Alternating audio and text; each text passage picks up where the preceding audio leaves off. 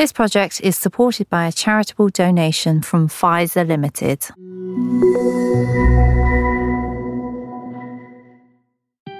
Hello, I'm Victoria Derbyshire. I was 46 years old and getting on with my happy life. I didn't feel as though I had a care in the world. And then came breast cancer. This podcast, brought to you by the Future Dreams Breast Cancer Charity, is for those of you who've experienced a moment like that. And for everyone in your life that's affected too. Your family, your friends, your work colleagues. The people who are caring for you, who hold you close. The people you lean on. It's a podcast for that moment and for what happens next. This episode is called Breast Cancer and Your Breasts. Not exclusively yours, but ours, and how we feel about them and how we feel when they're removed because of our cancer treatment. I have 4 women here with me today. My name is Samantha. I'm 38 and a mum of 2 children. I've got a 9-year-old and a 7-year-old. I was diagnosed with breast cancer at the end of 2018. And I finished treatment in February 2020, so just before lockdown started. So that's been interesting, really. But yeah, and I had a double mastectomy and I chose to remain flat. Hiya, I'm Leslie Finney. I was originally diagnosed with Hodgkin's disease many years ago when I was 30. I'm 61 now. And subsequently have had 3 breast cancers coming out of the radiotherapy that I had. My last cancer was in 2018 and I had a double mastectomy. And I'm a psychotherapist by training and I've got 2 grown-up children now, Matt and Amy. So yeah, that's me. Nice to meet you all. And you. You've had cancer 4 times, Leslie. 4 times, yeah, I have. And I'm well. So, I feel like the guy out of Monty Python, the Life of Brian, when he's lying on the floor going, I'm going to bite your kneecaps off, still in there fighting. So, yeah, I'm still here. You are very welcome. You really are. Hello, I'm Vera and I had breast cancer when I was 39. I'm 57 and I had late reconstruction 5 years after breast cancer diagnosis and the treatment. I'm mother of 3 and I worked as a psychiatrist for the NHS full-time and I'm here to help in any way. And yeah, thank you for inviting me. Not a problem. Thank you for being here. I'm Sarah. I'm 30. I'm 39. I'm 40. I've just turned 40. I'm forgetting. I was 37 when I was diagnosed with breast cancer in 2018, summer of 2018. I'd not long returned to work after my second maternity leave. Had just finished breastfeeding, and then my lump appeared. So I finished treatment in January 2019 and I had a single left-sided mastectomy with no reconstruction, and I've had no regrets from not having a reconstruction. Okay. I want to ask you all what you thought of your breasts, whether they were important to you before cancer. Sam? I've had, I think, a bit of a complex relationship with my breasts. So I was a professional dancer for years. I still work as a movement coach, actually. And I think when I was younger, I had a fair amount of stick around being really small busted. And then... What was your bra size, Sam? Well, probably a B, but barely a B. But that kind of worked in my favour, actually, through dancing and costumes, and it wasn't really an issue. And I ran a lot. I ran marathons. So again, my lifestyle meant that my breasts were kind of functional. And because of my frame, I think that it felt in proportion. As I got older, it became less of an issue, the size of my breasts. I had 2 children, I breastfed, and actually they got a bit bigger. It was lovely. Mm-hmm. And then they went really small, as what happens, after you've breastfed, potentially. And so I think pre-diagnosis, I didn't have a great relationship with my breast whatsoever, because I felt quite embarrassed. I felt Yeah, they'd served their purpose, I think. So when it was presented to me, that it was a choice of having reconstruction, the amount of work that would need to kind of go into creating a breast that I didn't really have in the first place, so it was a different decision for me in terms of for the reconstruction point of view. It's not like I had big boobies. No, and we will come back to to conversations about reconstruction. And No, it's fine. It's fine. No, absolutely fine. And we need to explain in a moment, which we will do, what reconstruction is, because certainly before I had breast cancer, reconstruction to me, I imagined, was literally like a big building site with scaffolding and all the rest of it. We need to explain what it is in terms of breast cancer. But Leslie, how important were your breasts to you, or how important were they to your self-confidence, or not? Yeah, I think they were just part of me, to be honest. I don't think I had any particular feelings strongly or not so strongly about them. I mean, like Sam, I was a 34B mostly until I had children. Then they did get bigger. And I was probably a bit more self-conscious as they got bigger. But, as long as they helped me when I was running and didn't jump up and down too much, I was fine with them, really. And like Sam, I breastfed. So I agree, it was functional. It was something that, it filled my clothes. I felt okay about, didn't have any issues with them really. So I was fairly okay with them. I had good relationship with my breast. I felt that, it's like made me who I was. And I felt that my upper part of the body was kind of more nicer, if I can say, better looking than my legs or anything like that. So for me, and I love styling as well, and I love to kind of love colors and love to dress, and I felt like that part kind of was affected for me, and maybe that's why initially I was so scared after having the operation and the diagnosis. I didn't want to hear about anything to do with additional kind of operation to have that. Well, I would say it was a two-phase relationship. The first phase would be, late teens, into my 20s and early 30s, where I had a good set of boobs, 32E, great. They were pert, brilliant. Mm-hmm. 2 children later, my relationship had, completely changed. It was less of an important part of my kind of femininity almost. They had served a function. They had been affected by that functionality of breastfeeding. What was left, I remember the plastic surgeon saying to me, okay, we could do something with the other one. It was his kind of view of, when I'd been diagnosed. So I'd kind of moved slightly, my mindset had moved from the, these are great, they stay up without a bra, brilliant, fantastic, like I look great in a bikini, to they've gone. Like they're spaniel's ears now flapping around after two lots of breastfeeding. So by the time I was diagnosed and then thinking about what the surgery options were going to be, my mindset had moved on, and it felt slightly less of an issue, knowing that I was probably going to have to lose one. Okay. How much did it matter to you that one, or in Leslie and Samantha's cases, 2 of your breasts were going to be removed? I only found out 3 days before my double mastectomy that it was a double, because there was there was some complications that happened before, and I had quite an extensive area of DCIS so close to my chest wall on one side. DCIS? What? How would we describe that, Sam? So the pre-cancer. Yeah. Pre-cancer. So I had gone in initially about 1 lump, which turned out to be covering, the breast with lots of small tumours, and this area, which wasn't picked up on.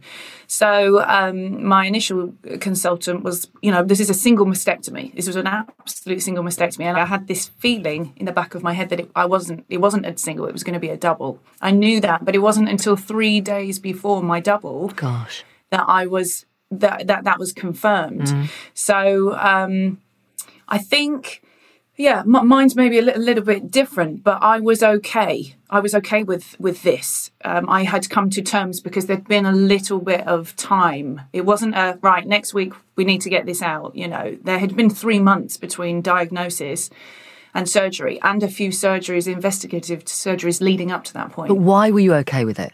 Both breasts going? gone. Yeah. I think because because you have different perspective when you're given that diagnosis.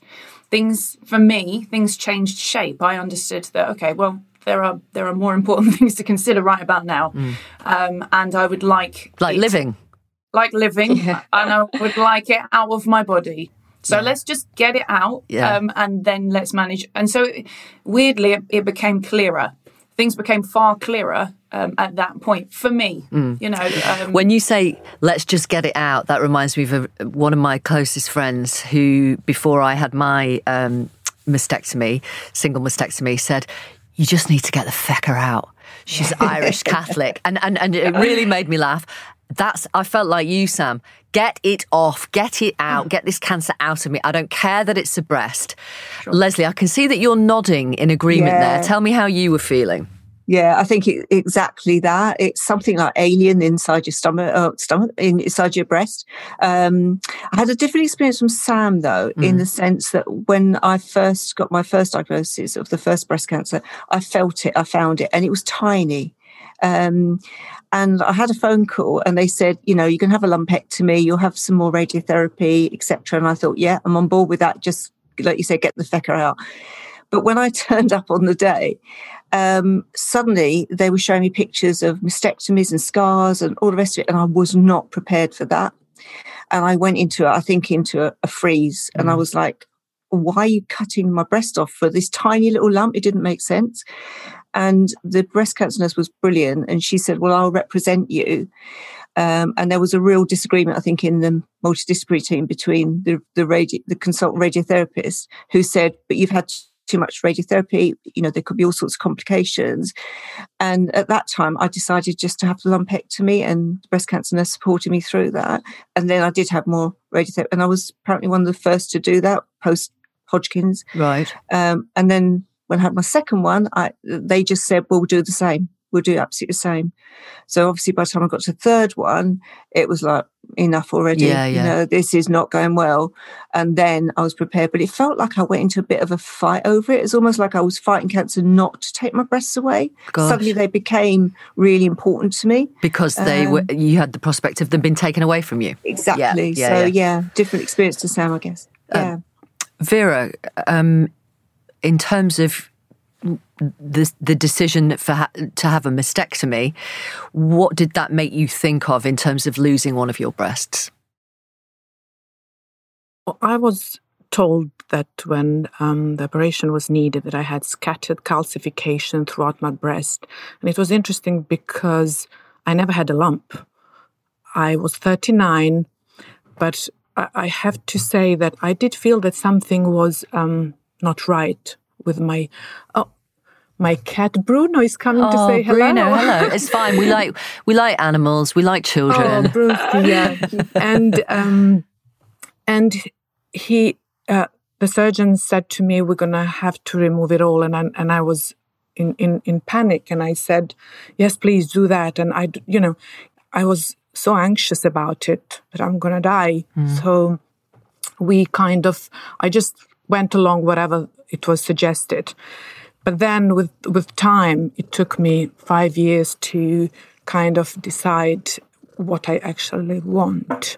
We can actually hear Bruno purring now. Leave him there. Leave Bruno there. Let's hear live purring on this podcast. Hang on.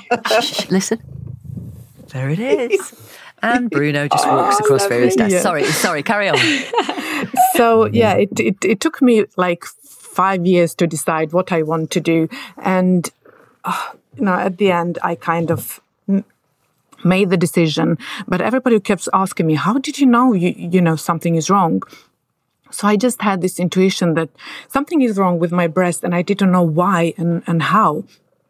So I went to my GP, and I walked in. I remember like today, I walked in and I said to the GP, "I would like to have a mammogram, please."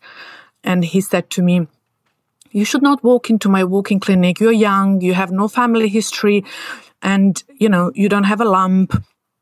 I don't think it would be necessary." And I kind of slapped his desk and I said, "I wanted it," angrily. And he said, "Okay, please, let's do that." And they called me 2 days after that urgently, and then kind of I knew that my fear turned into reality. Sure.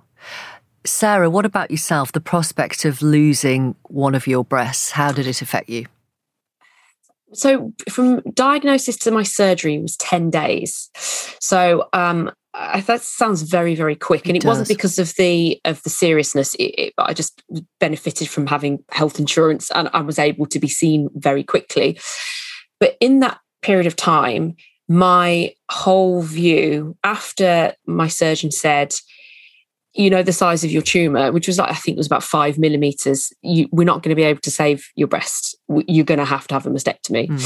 And as soon as he said that was the initial, oh, okay, this is slightly more than I was expecting. But as soon as he said that and I kind of absorbed that information, it became a case of, as Sam and yourself, Victoria, have alluded to, I just want it out, get it out. I don't mind what's left there. I don't want to have cancer anymore, type of thing. Yes. And it's that urgency that seems to, for me, just took over. I will say I had another lump in my right breast, which they didn't think was going to be cancerous, but they still needed to explore and take a biopsy from. And actually waiting for the results of that side, knowing, well, actually, could I be up for a double mastectomy here? That was slightly more concerning to me, thinking, right, well, I know I've got it in the left breast. I know that that's going, but if I'm going to have it, if it's in the right side, am I going to have to, you know, how will I feel if I'm going to have a double mastectomy? That thought, I'm not sure I had got my head round. In the end, it was fine, but that was actually probably more of a fear for me if it had actually, you know, been confirmed that it was in my right side as well. Got you. I'm just listening and I'm thinking, oh my God, you're so strong. I remember when I had it, I was in pieces. I was crying. I couldn't think straight. I couldn't even make decisions. And it's perhaps maybe it was such a surprise for some women are just unable to even make a decision. Yeah, they have to have somebody with them to take notes. For example, I had that. I needed somebody with me because I wasn't taking in anything. I think probably, you know, really sad what happened to me, and I didn't cope well, I guess. I think that's normal, though. I think, you know, at some point you kind of, well, tell me if I'm wrong. At some point, however strong you think you are, you crumble a bit at some point, don't you? Yeah, absolutely. Because it's an absolute shocker getting the breast cancer diagnosis. It comes back to the fact that we're all so individual. So how something might present in somebody else, it's going to come out in a different way in somebody else. And so that's something that cancer has taught me, that just because somebody on the outside seems to be, you know, doing it all totally fine on their own, who knows what happens when, you know, the doors are closed in the bath at night time, you know, and I just think there's no right or wrong or no one way to get through this, or time bound either. You know, how long it takes one person is going to be completely different, and it doesn't mean that one person is more strong than the other. You are totally right. That we manage it differently. Yeah. I want to ask you all now to describe, if you were looking in the mirror now, I want you to describe to our listeners what we would see on your top half. Sarah. So I had skin saving surgery, and that means that my surgeon left it open to me. If I wanted a reconstruction, there would be a pocket of skin left there in which to insert an implant if at a later stage I decided that was the option for me. So I have what my 6-year-old son has called a shrunken boobie. So one left, one on my right side, and then a shrunken boobie on my left side, which has no nipple. But yeah, is a pocket of skin there that's left there, and I wear a prosthesis over that, so I'm kind of symmetrical. Okay. Leslie. If you saw me on the surface, I would look, you know, before taking my clothes off, would look quite normal. I've got 2 breasts reconstructed, and I know we'll talk about that in a minute. There's been a scoop of skin taken out of the middle on each of one, and I've now had reconstructed nipples as well. I didn't have any nipples for a while. One is bigger than the other, which, maybe I'll go on to because I find that uncomfortable. I feel sometimes like, do you remember Les Dawson? I'm probably showing my age here, but, when he used to push his breast up from the side, it feels like I want to do that. For just a minute, for younger listeners, Les Dawson was a British comedian who would sometimes dress up as a woman. Am I right, Leslie? Yeah, and he would pull stupid faces and he would have fake boobs and wear a dress and push his boobs up. And for some reason, in the 1970s, that was funny. Yes. Anyway, so carry on, Leslie. Yeah. So on that basis, that's how I think I get my sense of humour to sort of cope with that. So yeah, it feels like one would be really heavy and weighted down. The other one's more perky. So there's a bit of a discrepancy, really. That's what you'd see. Sam? Yeah. So I have 2 horizontal scars across my chest. There is a separation in the middle, but it's been over 2 years now since that initial surgery, and they have, although they were quite pronounced to start with, I've had quite a lot of scar therapy over them, and they're far less noticeable now. They're quite long. They wrap around much further than you think, only because there's surgery, investigative surgery around the lymph node that means that it takes it further lateral, but it's they're neat. They kind of blend in. I think I'm very lucky in terms of, from a mastectomy scar point of view, that I'm at peace with my scars. Yes. And, so you are flat, Samantha. And if we imagine you've got from the photographs I've seen, I've just, you've told us the scars have faded a little bit, but imagine if someone's got a red pen, essentially, a felt tip, and drawn not a straight line across each area where your breast used to be, but slightly more curved, slightly more gentle. Yeah, I think with mastectomies, it depends on a number of reasons. If you're going to stay horizontal or slightly on an angle, if there's chance for a reconstruction delayed later, I think they tend to take it on an angle. Whereas I was quite adamant that wasn't something that I was interested in. So they did therefore take it far more horizontal. But I had a left boobie surgeon and a right boobie surgeon. So there is a little bit, they're not twins. Yeah, fair enough. They're slightly distant relatives. Vera, if you took your top off, what would you see in the mirror? Describe yourself to us. So I've got a normal breast that had to be adjusted to the reconstruction. So when I had the reconstruction, they had to kind of adjust it. But one is kind of normal, a little bit floppier than the other one where I had the reconstruction. And I also had nipple kind of tattoo done after that. And it looked pretty, not different from my natural breast, but the tattoo faded.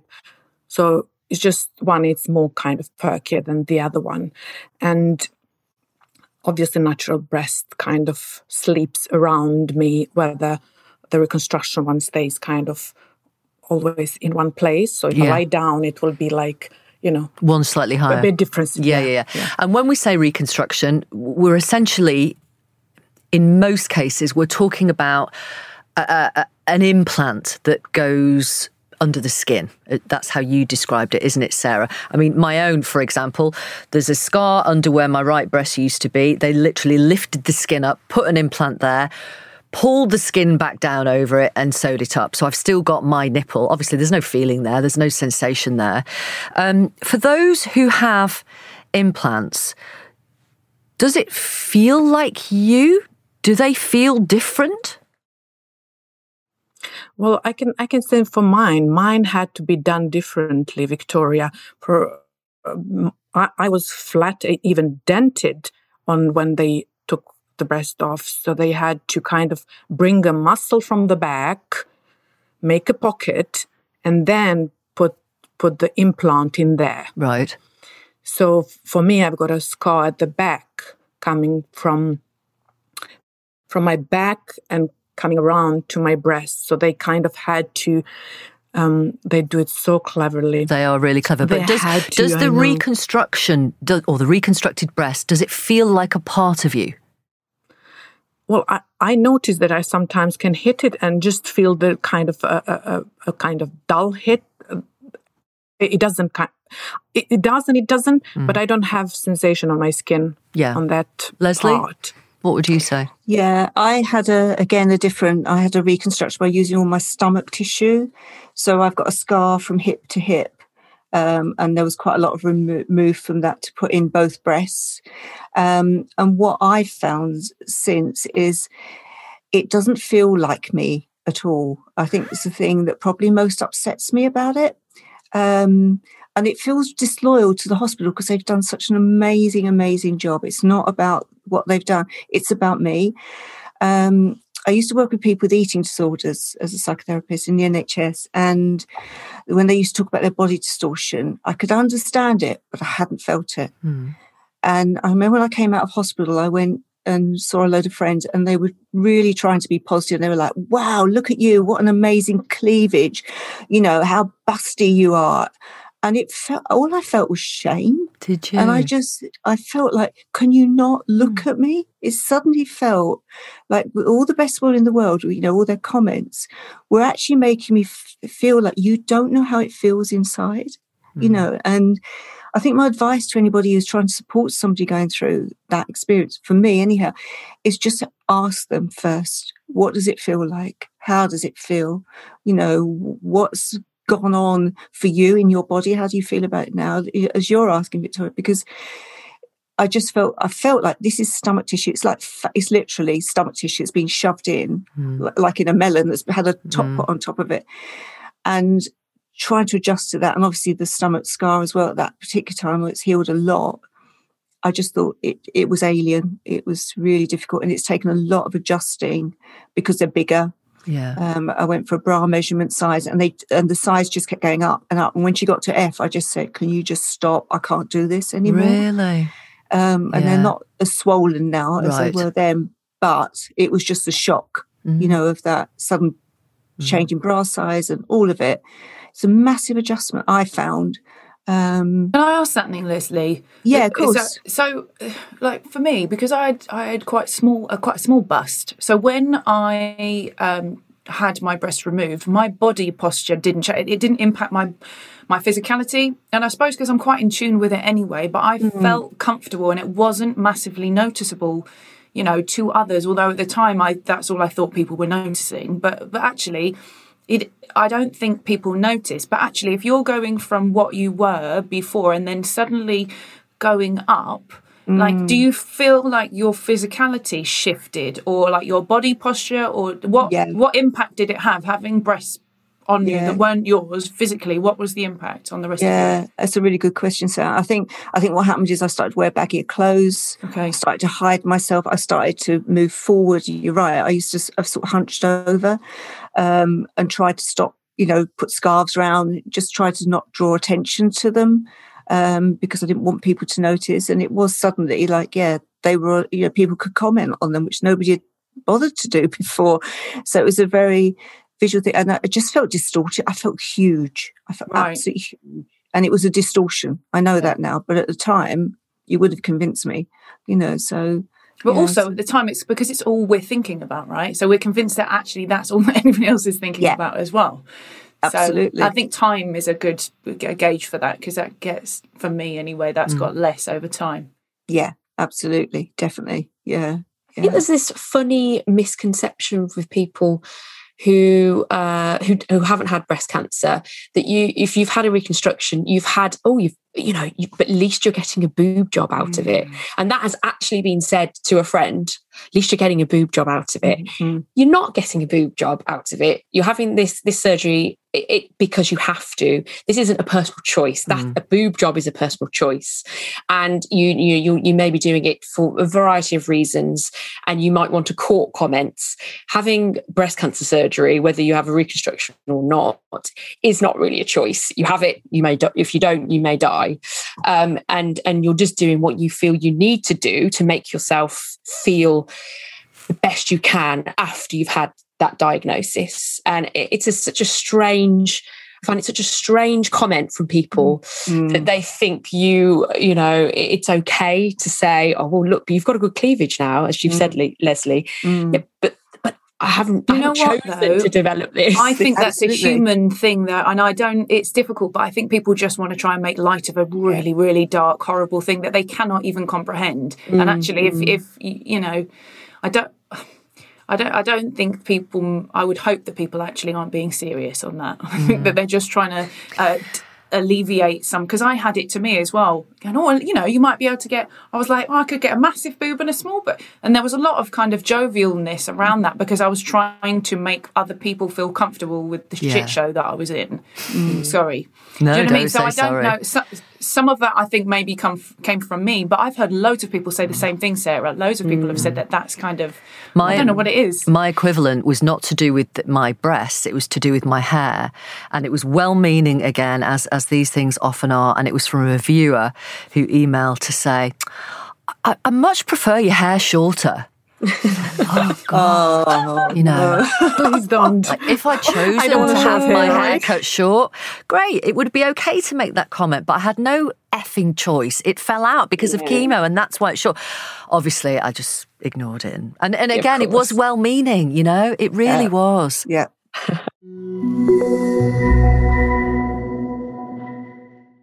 Looking through a rammed wardrobe but still nothing to wear?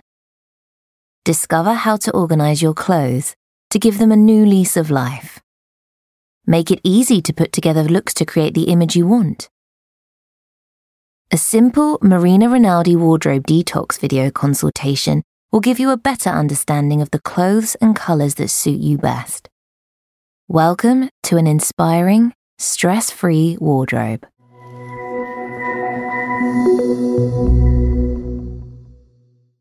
People around you, loved ones, people you might date, husbands, partners, are they aware of your changed relationship with your breasts? Can I take this one? Do you mind if I for hop it. on this one? So I was divorced, actually. I got divorced maybe 4 years before my diagnosis. So but I was dating someone at the time. But we weren't dating for very long. So then obviously I lost my breast and I just felt really uncomfortable. And so I just wanted to finish it. And I was going through a lot at the time anyway. And we didn't have that kind of foundation to lean against. So that was that.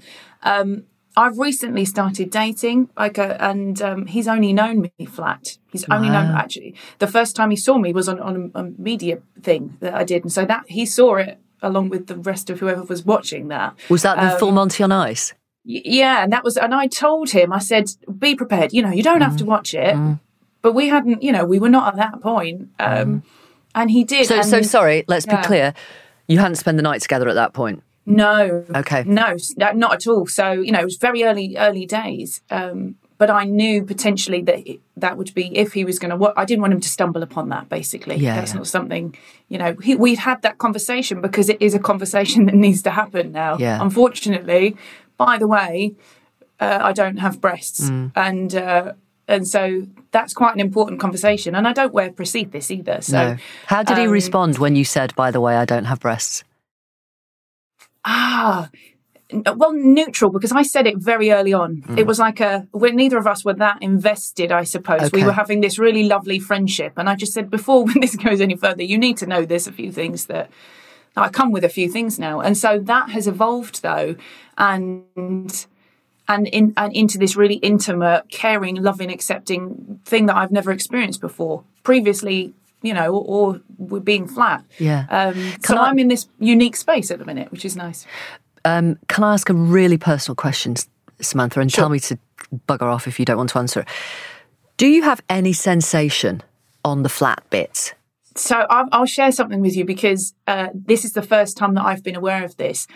When I did have breasts, I loved having them touched, even though they were very small and I felt a little bit ashamed about it. In a space of comfort, they were still very sensitive and it was a really lovely feeling. With this lovely gentleman, we've had that conversation that actually I used to love that, you know, and so he touches me as if I would have breasts, and I get a similar sensation. Although of course, it's not the same because there's areas where I don't have that sensation. But whatever it did before, it not only does something similar, it does more now, because there's a level of intimacy and vulnerability and trust that I have with this person. And it's fascinating, and it's quite new. So I haven't quite figured it out yet. But it is almost as if I still had breasts. I don't know if anybody else is, would have that, but I don't this is who it is now. This is how it is. So I can either spend the rest of my days apologising for that, or I can just step into it.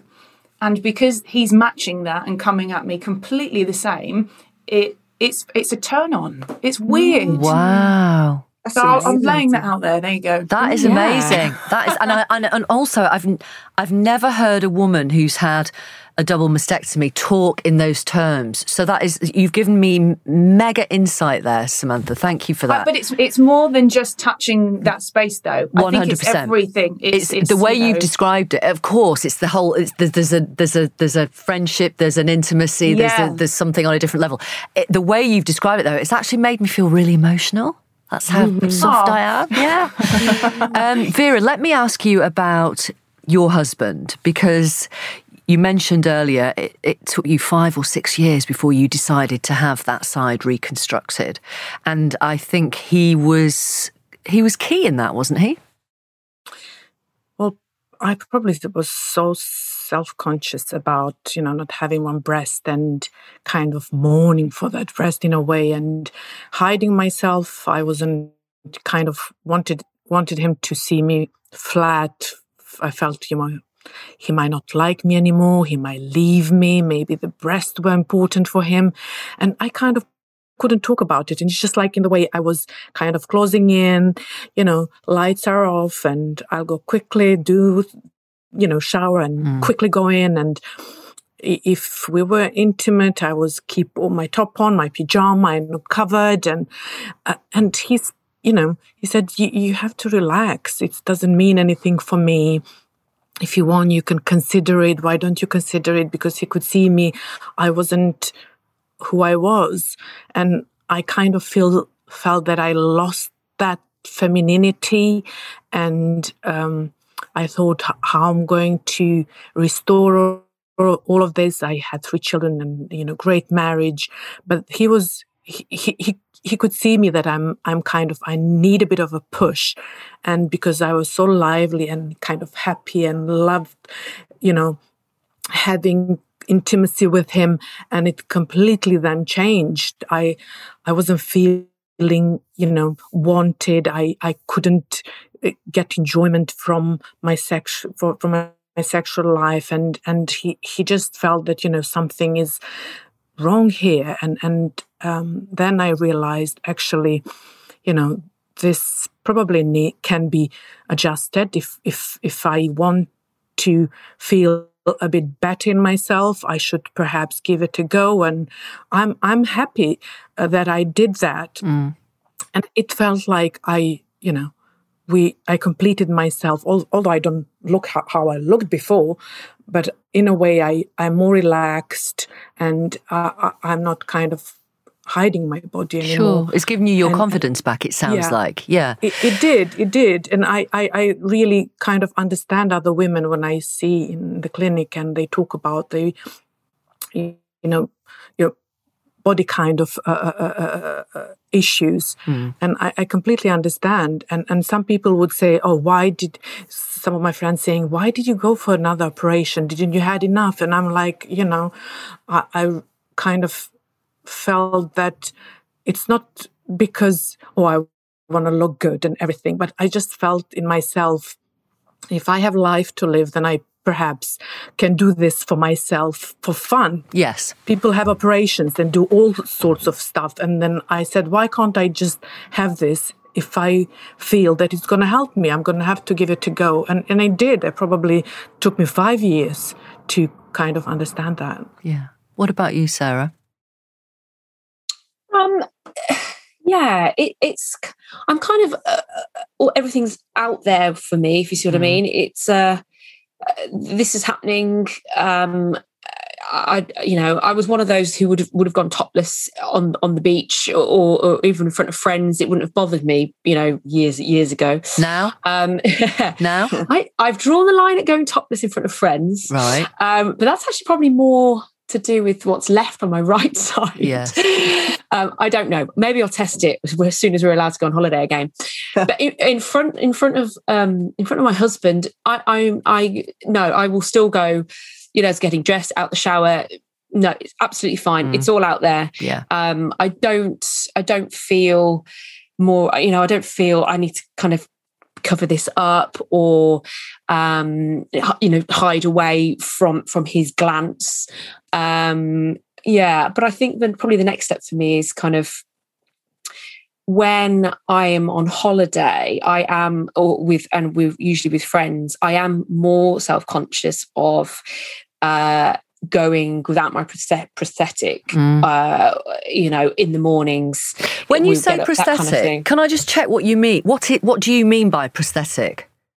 So it's a fake boob, essentially. Right. It matches my right side in terms of size. Yeah. And you put that inside your bra, do you? Inside my bra. Yeah. It's a bit like a big chicken fillet. Swimwear, isn't it? Yeah. When you put it in there. It's a bit like what, sorry? A bit like a chicken fillet. I remember when I was, had to wear chicken fillets to make me look like I had boobies. But these are bigger. They're obviously bigger. A full boob. Yeah. Right. So, yeah. So I've got an implant, which is, and it doesn't match my natural breast. So it's a bit like you, Sarah. One side is a bit smaller and slightly shriveled, although it's my real nipple. And then when I put a bra on or a bikini on, I've got a kind of triangular, like a pin cushion, which I can put. It's not cotton wool, I can't think of the right term, but something to pad it out. Yeah. Which I then put in the bra or in my bikini. So I have been swimming on holiday with friends, and of course the bloody thing's been floating around in the bloody pool. And I am embarrassed. No one says anything. My boys know what's going on. I'm like, quick, grab that for me, will you? And it's, it's fine because I'm with friends, I'm with my family. It's fine. And I'm just completely used to it. It's the most normal thing in the world now. It's normal and it's fine because I am, one breast down, but I'm alive. And I also think it helps with those you're around. Absolutely. If you're around family and friends who love and accept you and know that is that you are surrounded by that buffer of acceptance. That's true. So it's okay if a boob goes amiss, Yeah. Someone will bring it back and tell you and laugh with you.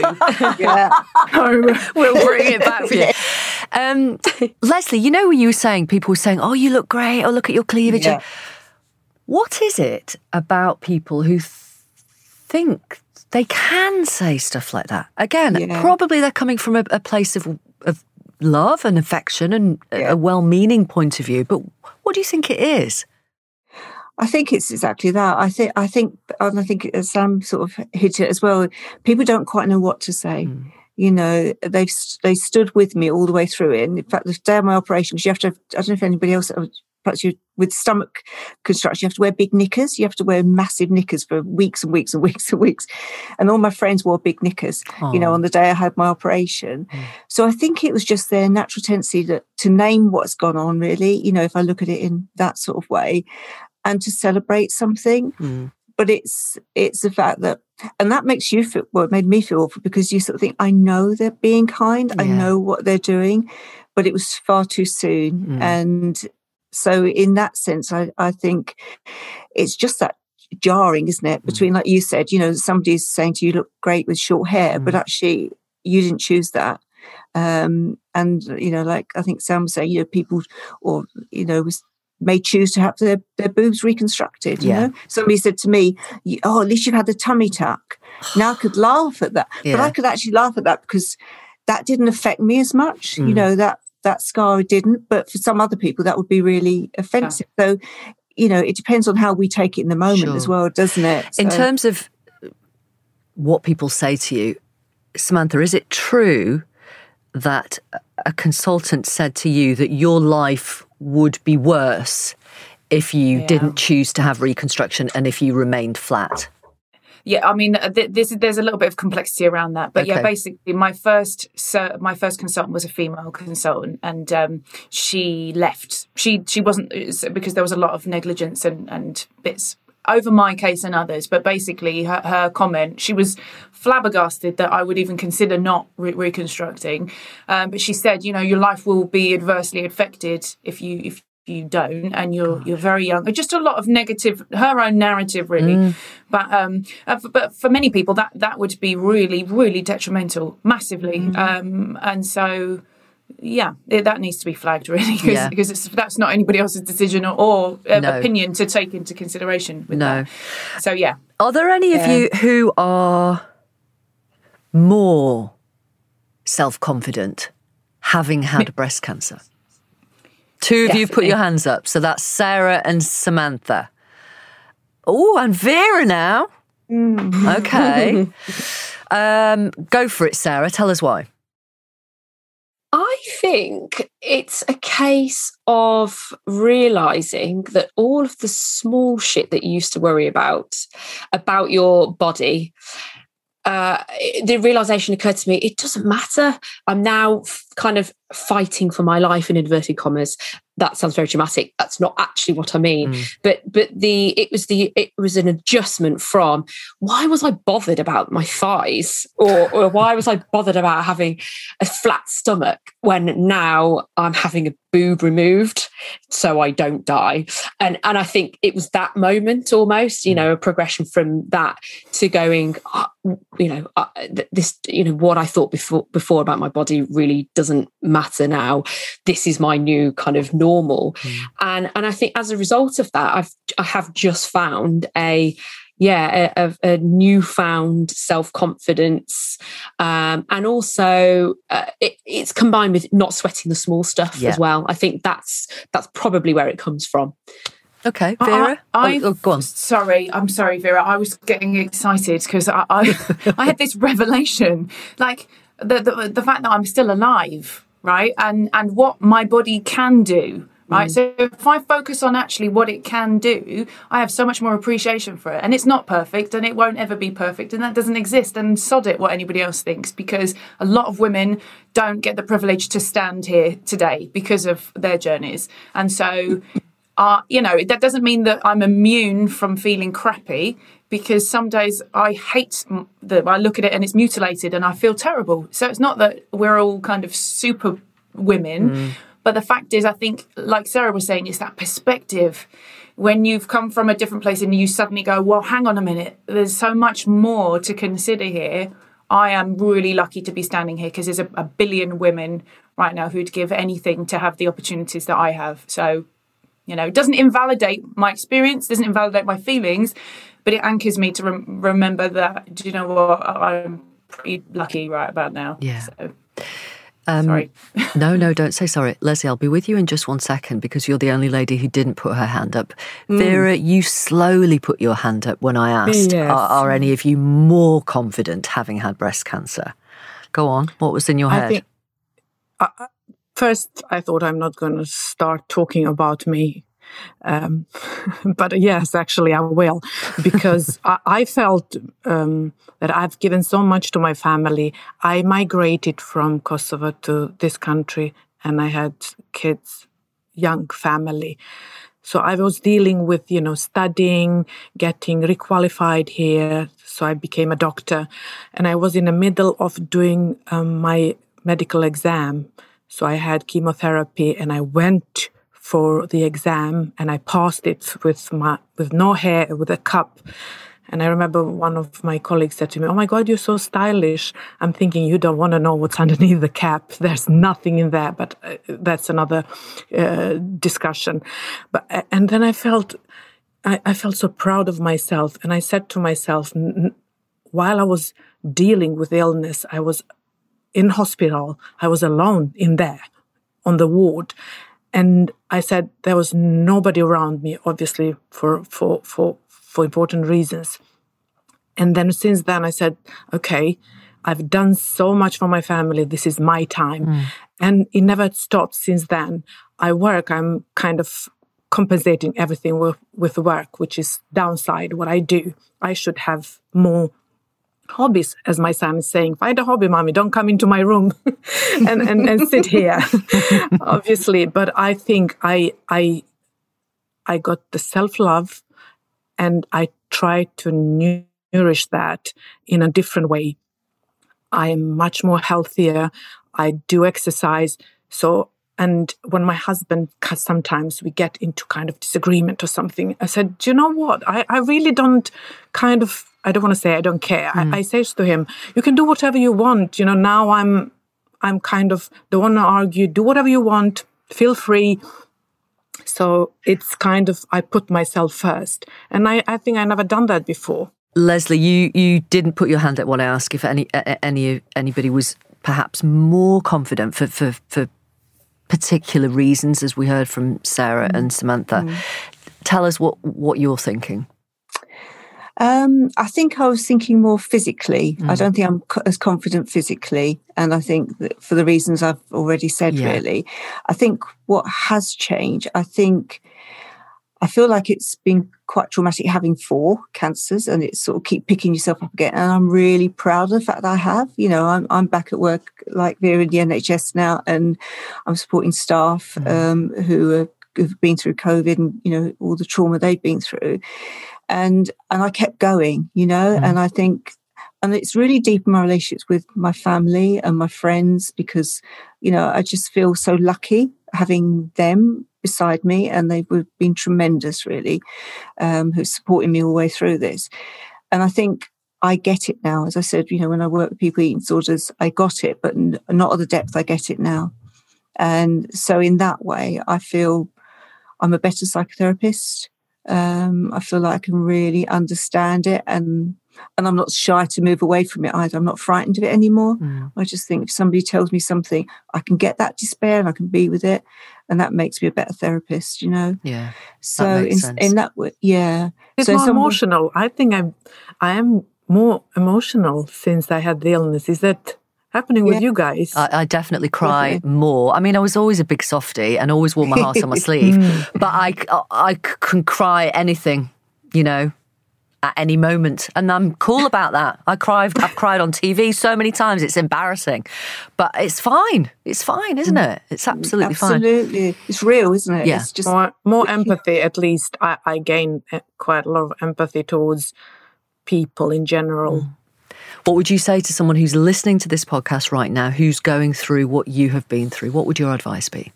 Accept help, because that was really hard for me. No, I definitely couldn't ask for help, but the help was there and the support and love was there, and I found it very difficult to lean on my community and lean on people. I wanted to be seen to be able to do it all by myself, and that's not helpful. I think people want to help. You're not a burden. So I would want to help if someone was, going through something. So don't be afraid to lean on the people around you. And it's not a solo battle, although a lot of it is solo, and you're going to have to, go to whatever places yourself. I think, be open to that love and outpouring that is there. Yeah. So that would be mine. And there's brighter days, Yeah. Tomorrow will come, hopefully. Sarah, what would your advice be? I think it would be to accept that however you're feeling, whatever your reaction is normal. There is no, should I be feeling like this? Why aren't I feeling something different? When am I going to get over this feeling? However you're feeling, that is how you're feeling. There is no point trying to rationalize it, anymore. You will feel that way until you don't feel that way. And I think I had an oncology counsellor who was really, really fantastic. And she pointed out, don't project forward. Stay where you are now, deal with how you're feeling now. And in 6 months' time, you may look back and go, I can't believe I felt like that. And that is actually true. There is, it is so true. And I can think that that's a really it can be really helpful to think that, acceptance of how you're feeling. The other thing I would suggest is don't Google breast cancer, don't join forums where women talk about breast cancer, because generally all they will do is talk about their bad experiences, the negativity of it all. And yes, obviously that clearly exists, but that will not help you when you're going through it yourself. I switched off any of that stuff. I chose not to Google it, and just dealt with kind of how I was feeling at that point in time, and left it at that. Vera? I feel that women will obviously be quite sensitive toward a lot of things that is happening to them in life. Could be emotional, could be physical, could be interpersonal, but it's okay to have bad days. And, it's okay to feel, emotional and crying, but then, it's good to know that, you are here and things will improve with a sufficient support. So it's okay to sometimes not be yourself, and obviously that that is important for women to know. It's okay. We are all human. Leslie? I think echo what everyone else has said, but I think I'd probably add that there's so much investment in us being strong. There's so much investment in us cracking on. It's so British in our culture, and I think actually being strong is just being who you are. And that means bringing all your tears or sadness or fears or whatever, and just acknowledging those, because the more it goes inside, I think the harder it is to recover. So I think, I use the arts a lot, and I would draw. There's a song that really followed me through, and I felt, because I've got quite a strong faith as well, and it was The Pretenders, I'll Stand By You. And the words in that, honestly, the times when I was in bits was the time when that song would come on the radio, and I just think that's for me, that song. And I think what we can attach to, anything that expresses what we feel. And given what I've been saying earlier, I think tell your friends and family what it is you need from them. And if it is, please don't notice my breasts or whatever it is, then ask for that. And that's what I think Sam was saying as well. Yeah, just ask for help, whatever you need. And don't be ashamed of having a different experience or being upset. Like you said, Victoria, if you cry for good reason, really. Too right. Or no reason at all, and that's also fine. Exactly. Ladies, thank you so much. Honestly, it's been so lovely talking to you this afternoon. I want to say, if people want more information about breast cancer, then please go to the Future Dreams Breast Cancer Charity website. You can contact me at any time. I'm on Instagram. I'm on Twitter. It's @VicDerbyshire. What else do I need to say? I think that's probably it, isn't it? Apart from a big thank you to Samantha and Sarah and Vera. And we didn't even mention your daughter Rita, did we, Vera Ora? No, so I'm very pleased with myself for not mentioning her. And Leslie, thank you so much. Some people call me Rita, so... Do they? Well, it's kind of similar sounding name. Vera, Rita, yeah. I'm glad I didn't get that wrong. Thank you so much. Thank you, all of you. Honestly, you've been amazing. Me. Thank you. And obviously, loads of love and best wishes as you go forward. Yes, to you too. Same to you. Thank you. And Then Came Breast Cancer is a Factory Originals and 6'6" production.